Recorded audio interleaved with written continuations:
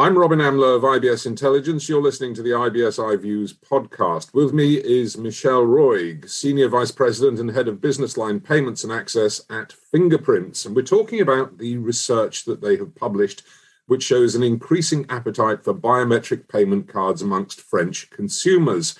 So let's start with the basics. What is a biometric card? What data does it contain? How do they work in practice? Well, it is a little bit what it sounds like. So it's a card, in this case, primarily a payment card. There are, of course, also use cases for access. But if we focus on the payment card, it is a traditional payment card where we have, through many years of research and development, been able to add a fingerprint sensor on the card itself. So think about what you do today on a mobile phone. You have a sensor on the back or on the front that you touch to unlock and get into the card. Similar technology now in a card form factor.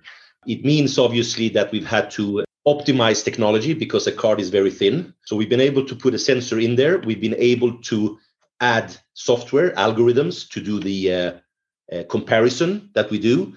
And all of this is done on the card. Every data about biometrics is stored and maintained on the card. It never leaves the card. And what you basically do is you have an enrollment process when you get your card where you touch the sensor a few times, as you do in your mobile phone, to make sure that you translate your fingerprint image to a digital format. We call it template. It's zeros and ones, a coded rendition of your fingerprint image. That is then stored on the banking chip itself, so the typical chip that you have on a payment card. And that's the enrollment process. And then you're on. Then when you start using your card, you go to the shop, you're going to pay, you put your finger on the sensor, and it authenticates that you are you. And it actually also authenticates the transaction and does the matching on the banking chips and then authorizes the payment to go through. If you're not the rightful owner, it will reject the payment transaction. Simplistically, the card, the look and the feel of the card is exactly the same to the credit cards, the debit cards that I've already got in my leather wallet or my Absolutely. purse. With one difference, you would see a small black dot on the card, which is the sensor itself. Otherwise, it's the same. Now, what I find interesting about this, particularly looking at the French marketplace, you did an earlier survey in 2020, which said that consumers had a card-first approach with smartphones and wallets way behind. I find that interesting because the technology you're describing, why do I need a card? I could do it on a smartphone or I could do it on a mobile wallet. What is it about the French market that makes it card-first? Well, I think it's actually not just the French market, but let's focus on that. And yeah, it's a good question. And actually, we see both devices to be complementary to each other. And we will see wearables and rings and any type of form factors coming. I think the card form factor is just such an established means of payment and form factor. It's been around, as you know, for many, many decades. People trust it. It's issued by your bank.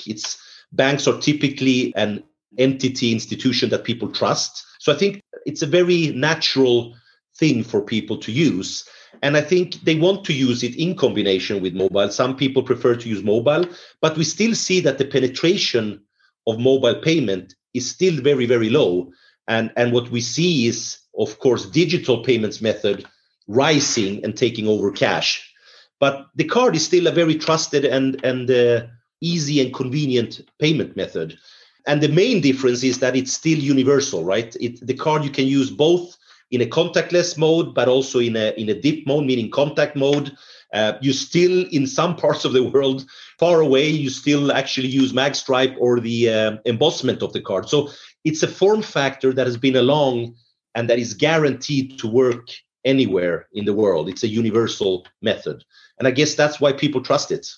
And I suppose it is a halfway, if I can put it this way, it's a halfway house between the mobile wallet, between the smartphone at one end and using cash at the other.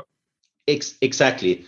And think about it. I mean, the wallet and your smartphone still has a card in the background, right? So today, people still have their card. So I think it's a choice. It's a preference. Do I pay with card today, or do I pay with mobile, or do I pay with cash? And hopefully less and less cash, right? We want to avoid touching dirty money and so on. And the whole cashless society is obviously on the rise. So I think it's a preference. When do I want to use what? But the card is still there, right? It's used to be loaded into the wallet.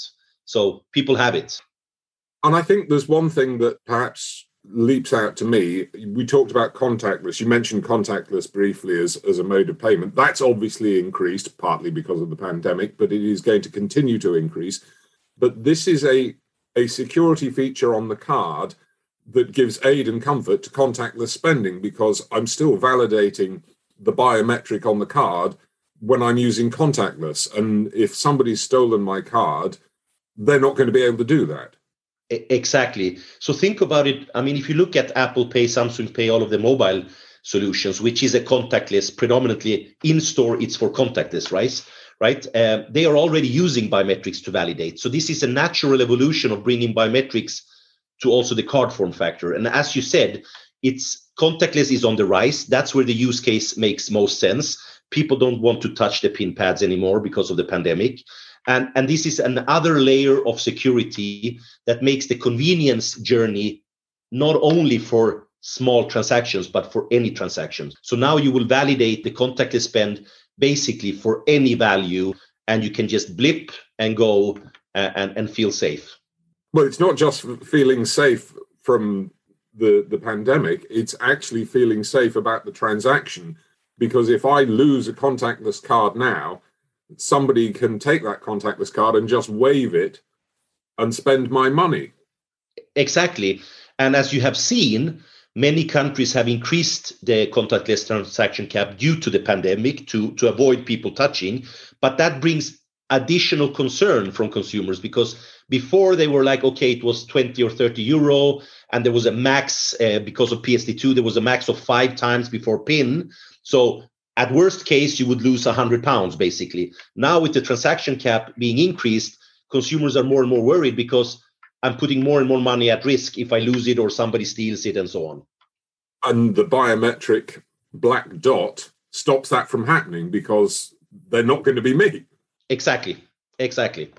So what's take-up like? How fast are you going to be able to make a difference in the marketplace? So this is the million-dollar question, of course. We try to look at history to understand how technology has been deployed. And obviously, we have the whole journey of the card technology evolution, from a piece of plastic with embossment to magstripe to chip and pin to contactless. All those journeys required infrastructure change. From embossment, you had your sort of scratch machine. Then you had the magstripe, where you had a reader. For chip and pin, you had to put a dip inside. For contactless, you had to add the NFC.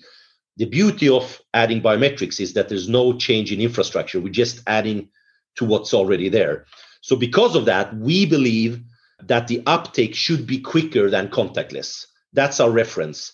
Contactless took around 8 years to reach 1 billion shipments per year of contactless cards. We are really targeting that this should be shorter. So we're aiming at 5 years, 5 to 6 years. What we're seeing now is, obviously, as always, you start with proof of concept, you start with pilots to show that it works. You then build out the ecosystem around it. MasterCard and Visa have launched specifications on how to test the biometric part as part of the certifications that they do, and that's there and happening. And we've seen initial launches. We're up to 5 launches now, and we will see more to come. So I think we are just at the really start of true commercialization, and we do see that the next couple of years brings a lot of more widespread adoption of the technology. So we are very positive on the outlook. Final thought. This is something that just requires as you mentioned, the addition of the biometric system to the card. It's not something that requires new point of sale terminals. It's not something that requires a change to what people are already doing. Exactly. I want to be fully transparent. Obviously, adding a sensor increases the cost of the card, but that's something that the ecosystem have been working on for a few years and will continue to work with. The same was when we added contactless to the card. We had to add the antenna and a little bit more complexity in the chip. So any new technology brings certain cost to it, but over time, that cost comes down and becomes mainstream. So that's something the ecosystem is working on. So, I mean, that's what we're pushing. But also, we also see the appetite for this technology, where people are saying in the surveys that they are willing to pay more for this feature on the card. So I think that can offset the cost as well. So we're very positive that this will have the same journey as any other technology advancements on the card that's happened in the history. Michel Roig, Senior Vice President, Head of Business Line Payments and Access at Fingerprints, thank you very much.